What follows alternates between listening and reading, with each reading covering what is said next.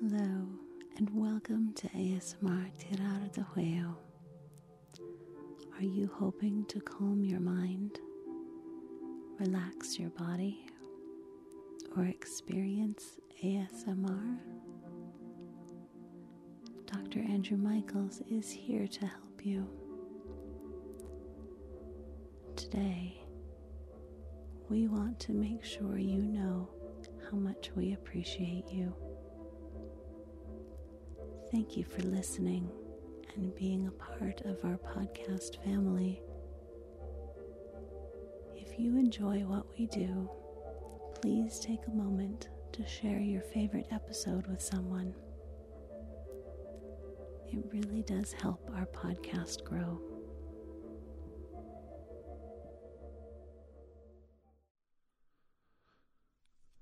Good evening, and welcome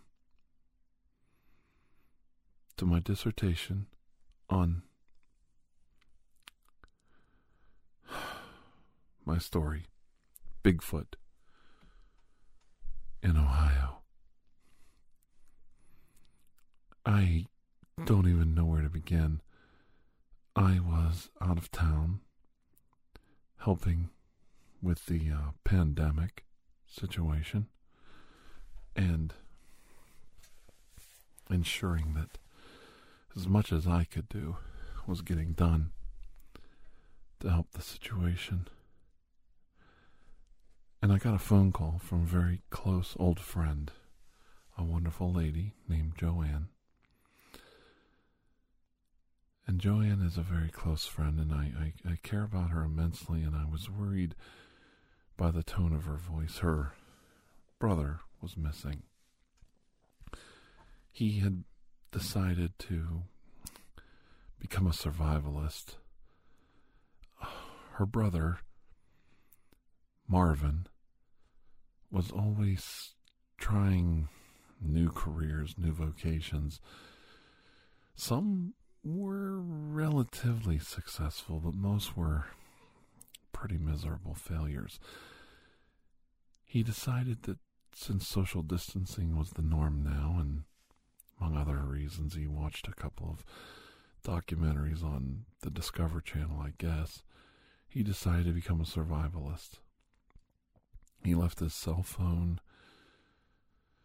his computer, all electronic items, and just, I guess, took some kitchen knives and frying pan and some food and ran off into the wilderness of Ohio. Now, Ohio is kind of a funny state. You've got all these major cities in Ohio, and I'm talking major: Toledo, Cleveland, Akron, Canton, Youngstown, Columbus, Cincinnati. Now, these are major cities. And practically from Cleveland to Akron and then all the way down to Canton is almost one large, huge mega city. You just go from one city to the next. And the population has expanded into the suburbs and made them almost like a super city that one connects to the next. And you can hardly tell them apart unless you know the area well. But this state of Ohio is also an odd place. They have cornfields and farms, cattle ranches, dairy farms, and there's tons of state parks and lakes and places to go hunting and fishing. You can escape into the wilderness of Ohio just by going a few miles in any direction, just about. And this is exactly what Marvin did. He left his home with a note to his mother. He's an adult man who still lives with his mother. And she was out with her boyfriend when she came home. The TV was still on. And he had paused the survival program he had been watching. And he was gone with the wind. And the only thing left was a note he left behind telling his mother that he was going to live off the grid, be a survivalist until the pandemic ended, or until he discovered gold by tanning in a stream or river nearby. Marvin's mother was beside herself, of course, and she called her responsible daughter, Joanne. Joanne and her husband contacted me immediately.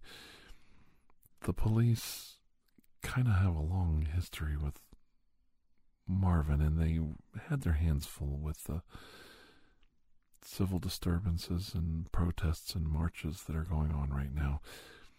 They really didn't have time to devote resources to hunting for a middle-aged man trying to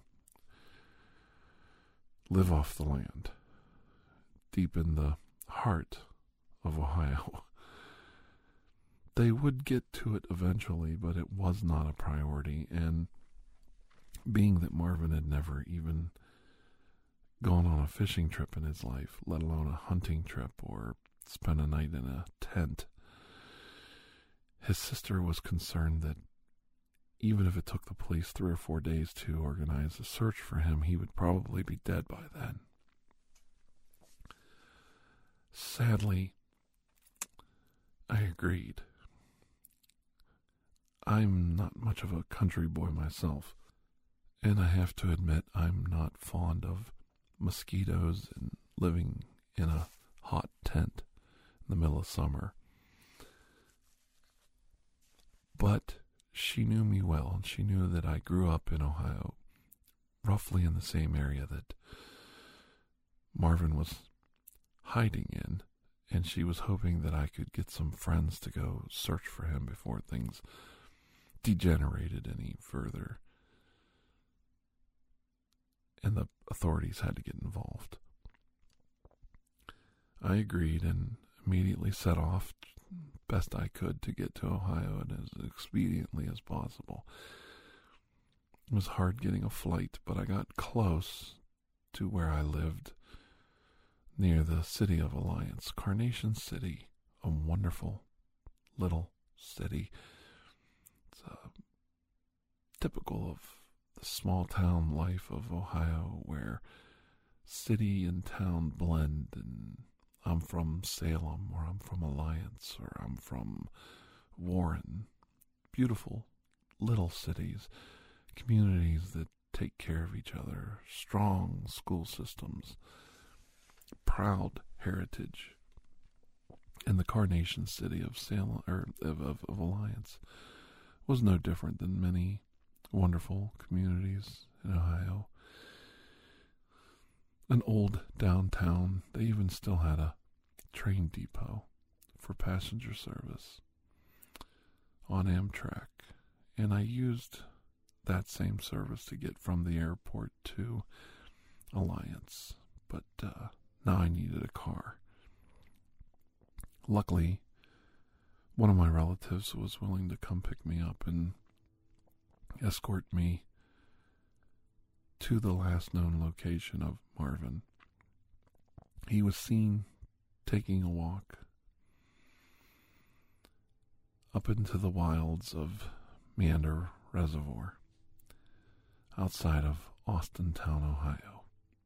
It was a short drive for me, and I got there relatively quickly and before nightfall, and I was able to set up some equipment and hopefully get an idea of where he was, triangulate a position, and use some drones that I had brought with me to kind of zone in on, maybe make a discovery of where he was in the fenced-off area of Meander Reservoir.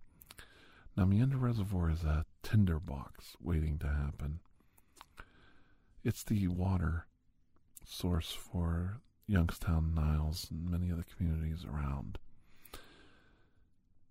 It is completely fenced off and then sealed off with a forest of very densely planted pine trees. These pine trees have grown and dropped their needles over time to where there's a bed of needles all across the land, and they really do try to keep people out of the area because the risk of a fire would be catastrophic in this area. Pine trees are notoriously fast-burning trees, and the kindling is piled up for feet thick on the floor of the forest. What makes it even more dangerous is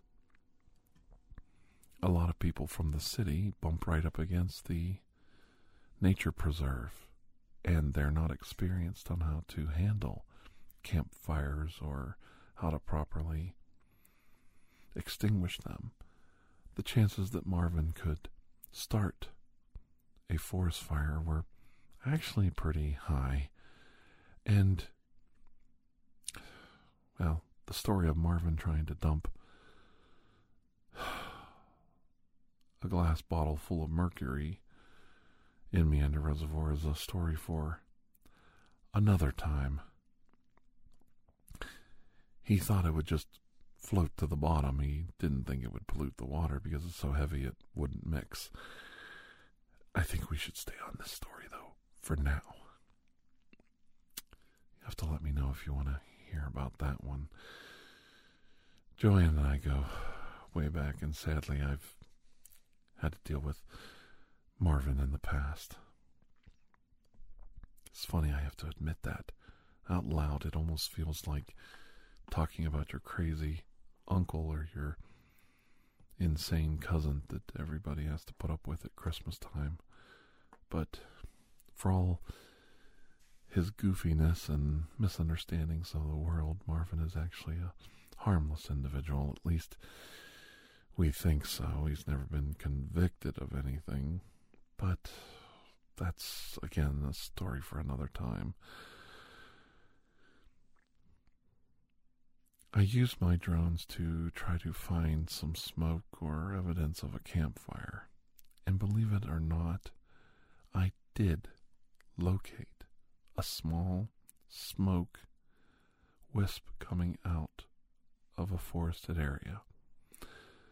I set my GPS tracker to the drone's location, then flew all my drones back to myself for safekeeping, and I proceeded in the direction the GPS directed me in.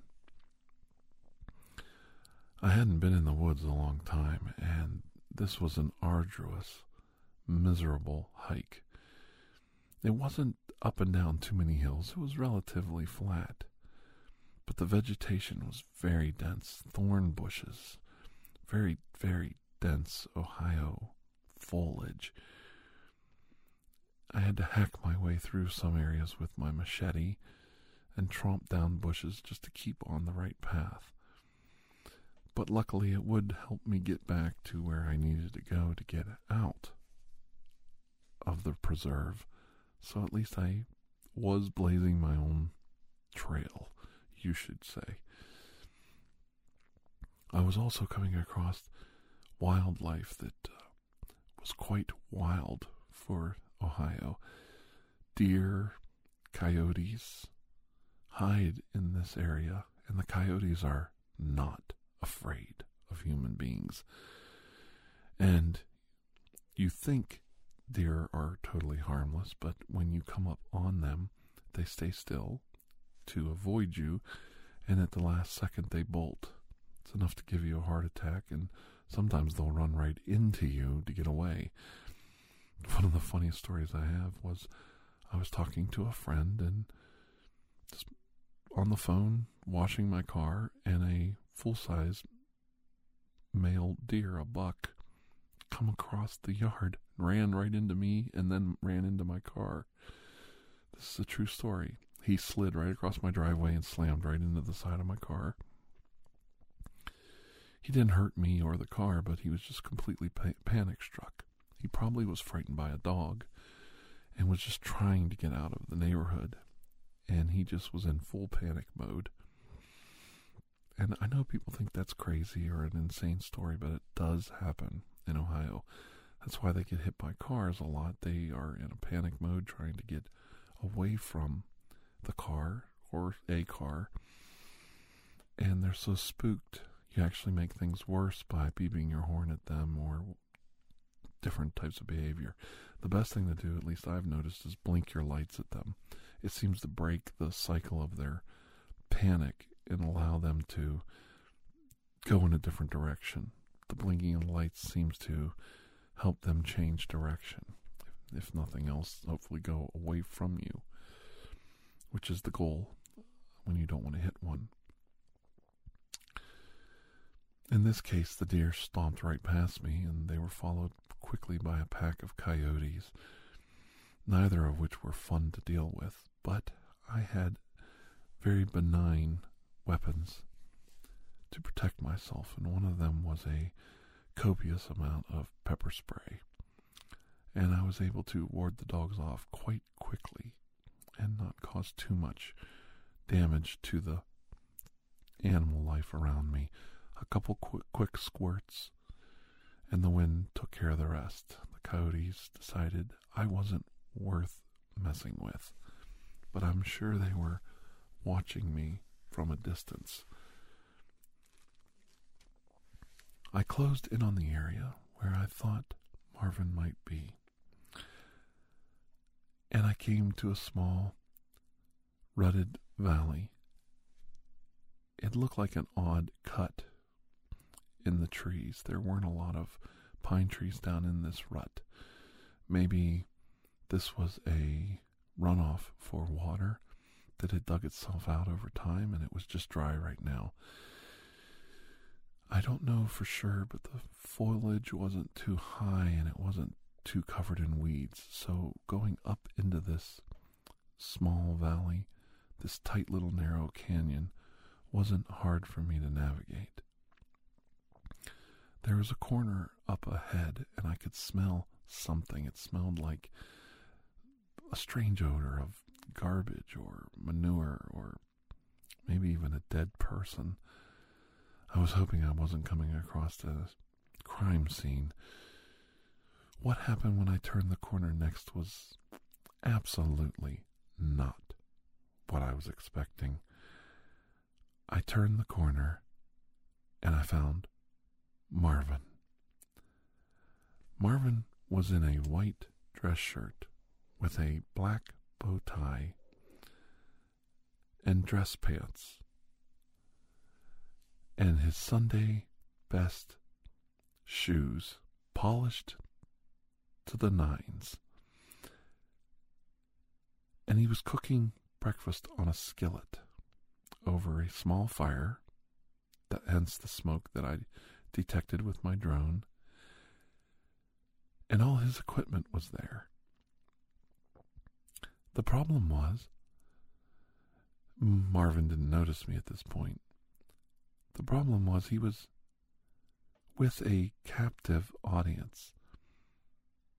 He was cooking eggs and bacon for a family of Sasquatch. That's right, people. I came up upon Marvin sitting across from him cooking, intently watching and listening to his conversation were 4 Bigfoots, an obvious male, mother female, and 2 small children. They were sitting, listening to Marvin, watching him cook, completely in awe of what he was doing. Once in a while, one of them would reach and grunt for him to give them a taste of what he was preparing. And he would smack their hands away and wave a finger at them. I was stunned by what I saw. I slipped back behind a small bush and tried to take some photographs quietly with an electronic digital camera that wouldn't make any mechanical noises.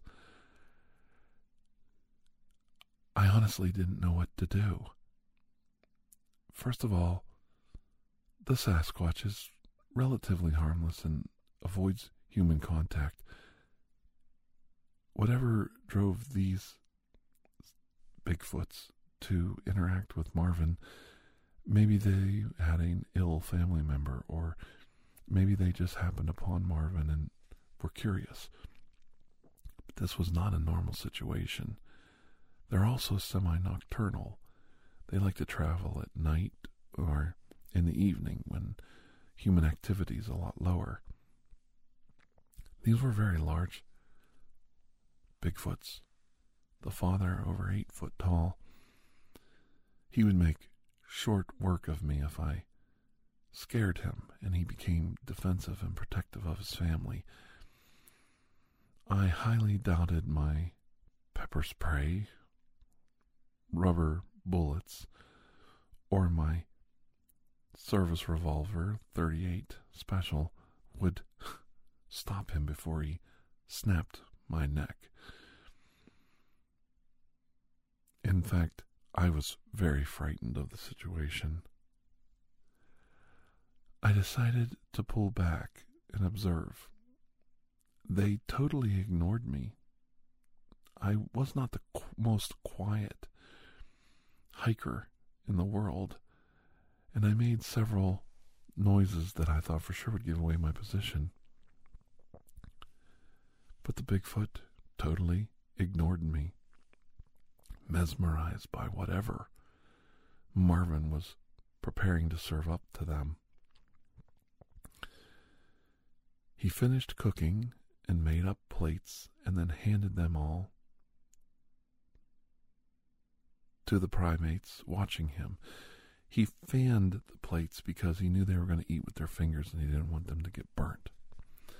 He told them how to blow on the food when they picked it up with their fingers. He even instructed one of the children to use a utensil, a spoon. They ate the meal and laughed at his jokes. He was telling strange one-liner jokes that you might hear Rodney Dangerfield tell Johnny Carson on The Tonight Show back in 1985. The whole thing was odd. There was something strange about it. I couldn't quite put my finger on it. When they were done eating, they all stood up, dropped the plates, and basically got ready to leave. Luckily for me, they were leaving and going in the opposite direction that I was, and they went into the woods. As they turned to touch Marvin on the head, one after another, even the children were almost as tall as a full-grown man. That's when I noticed why they were so intent upon Marvin and working with him. The female was carrying a child, not newborn, but young. And the young one had a splint on its arm. It had been wounded, maybe in a trap, maybe from a poison spider bite. I can't tell from this distance. But he had put wrapping and bandages on it and a small splint to keep the hand straight. Somehow, Marvin, the most city indoctrinated, I don't even know how to describe him. I give up.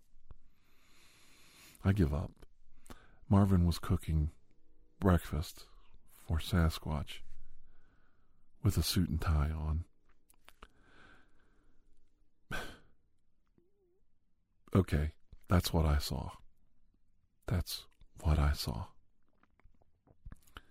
When the Sasquatch were out of sight and I knew they were not coming back, I announced my presence to Marvin from a distance, acting like I had not found him yet.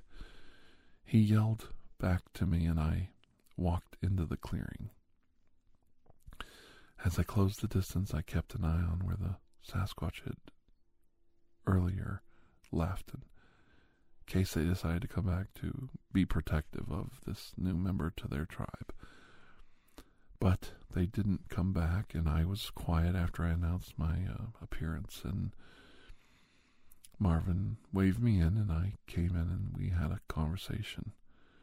I didn't bring up anything and didn't ask him any questions.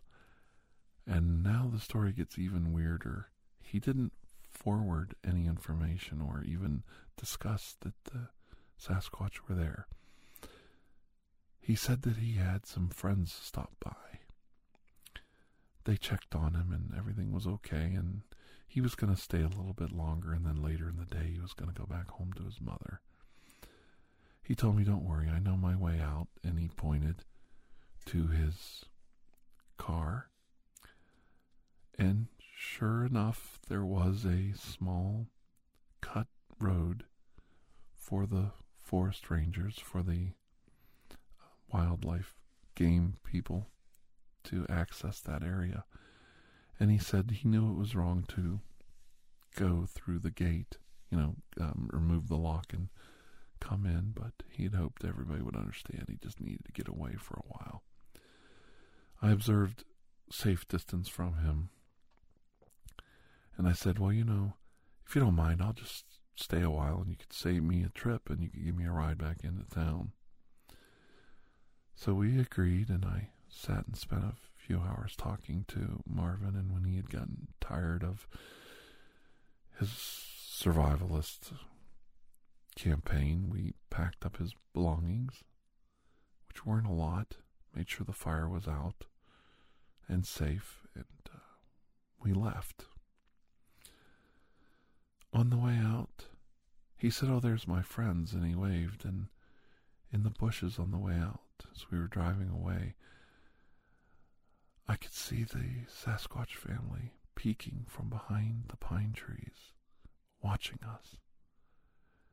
And the fear, the automatic fear of seeing these primates went up my spine. They were watching the whole time. But since I was obviously not a threat to Marvin, they avoided contact. I wouldn't have even seen them if it wasn't for the white gauze wrapping of the baby's arm. I said, "Oh, I didn't see anything. I didn't see anything because I didn't want to see anything." And he says, "Oh, that's okay. We're already past them. You missed them." We left the wildlife refuge after I relocked the gate for the Forest Service, and we got on the main road, and he dropped me off at my hotel on his way back to his mother's. I told him to make sure he gives Joanne a call, and I would be following up too to make sure he did. I went into my hotel room, checked in, and called Joanne and told her that he was okay and going back home to his mother, and everything was fine. She asked if anything weird was going on, and I said absolutely not. He was totally all right. I just happened to stumble onto him while he was finishing cooking his breakfast, and we visited for a while, and then we left the forest. She was happy. Not all cryptid stories, supernatural tales of wonder have violent or strange or creepy endings. Sometimes they're just stories, fun to hear and listen to. I left Marvin with more questions than I had answers. And you might wonder why I didn't ask him about it. And I think sometimes some things are just better left alone. We in the scientific community have decided to leave the primates of the Sasquatch family alone. We know enough about them, but otherwise we let them live their lives. Sometimes it's better that way.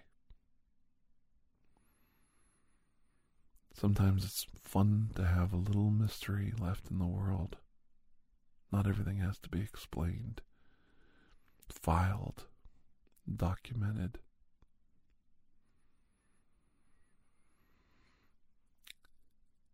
I hope you enjoyed this story, and I hope it made you happy. It's summer now in Ohio, and I know everybody's itching to get out and have some fun. And I hope you do too. I hope you get to have some fun today wherever you live and wherever you enjoy going out to movies, restaurants, the drive-in, maybe even putt-putt golf. Hopefully things will get better and not worse as the summer progresses. And I hope you stay safe and healthy. And I hope you had a good time today. Until I see all of you again, have a most blessed day, okay? I had fun. Sometimes that's all you need is a little fun. And boy, does Marvin know how to have fun. Phew, that guy. Could I tell you some stories? And maybe I will if you like this one. Bye-bye.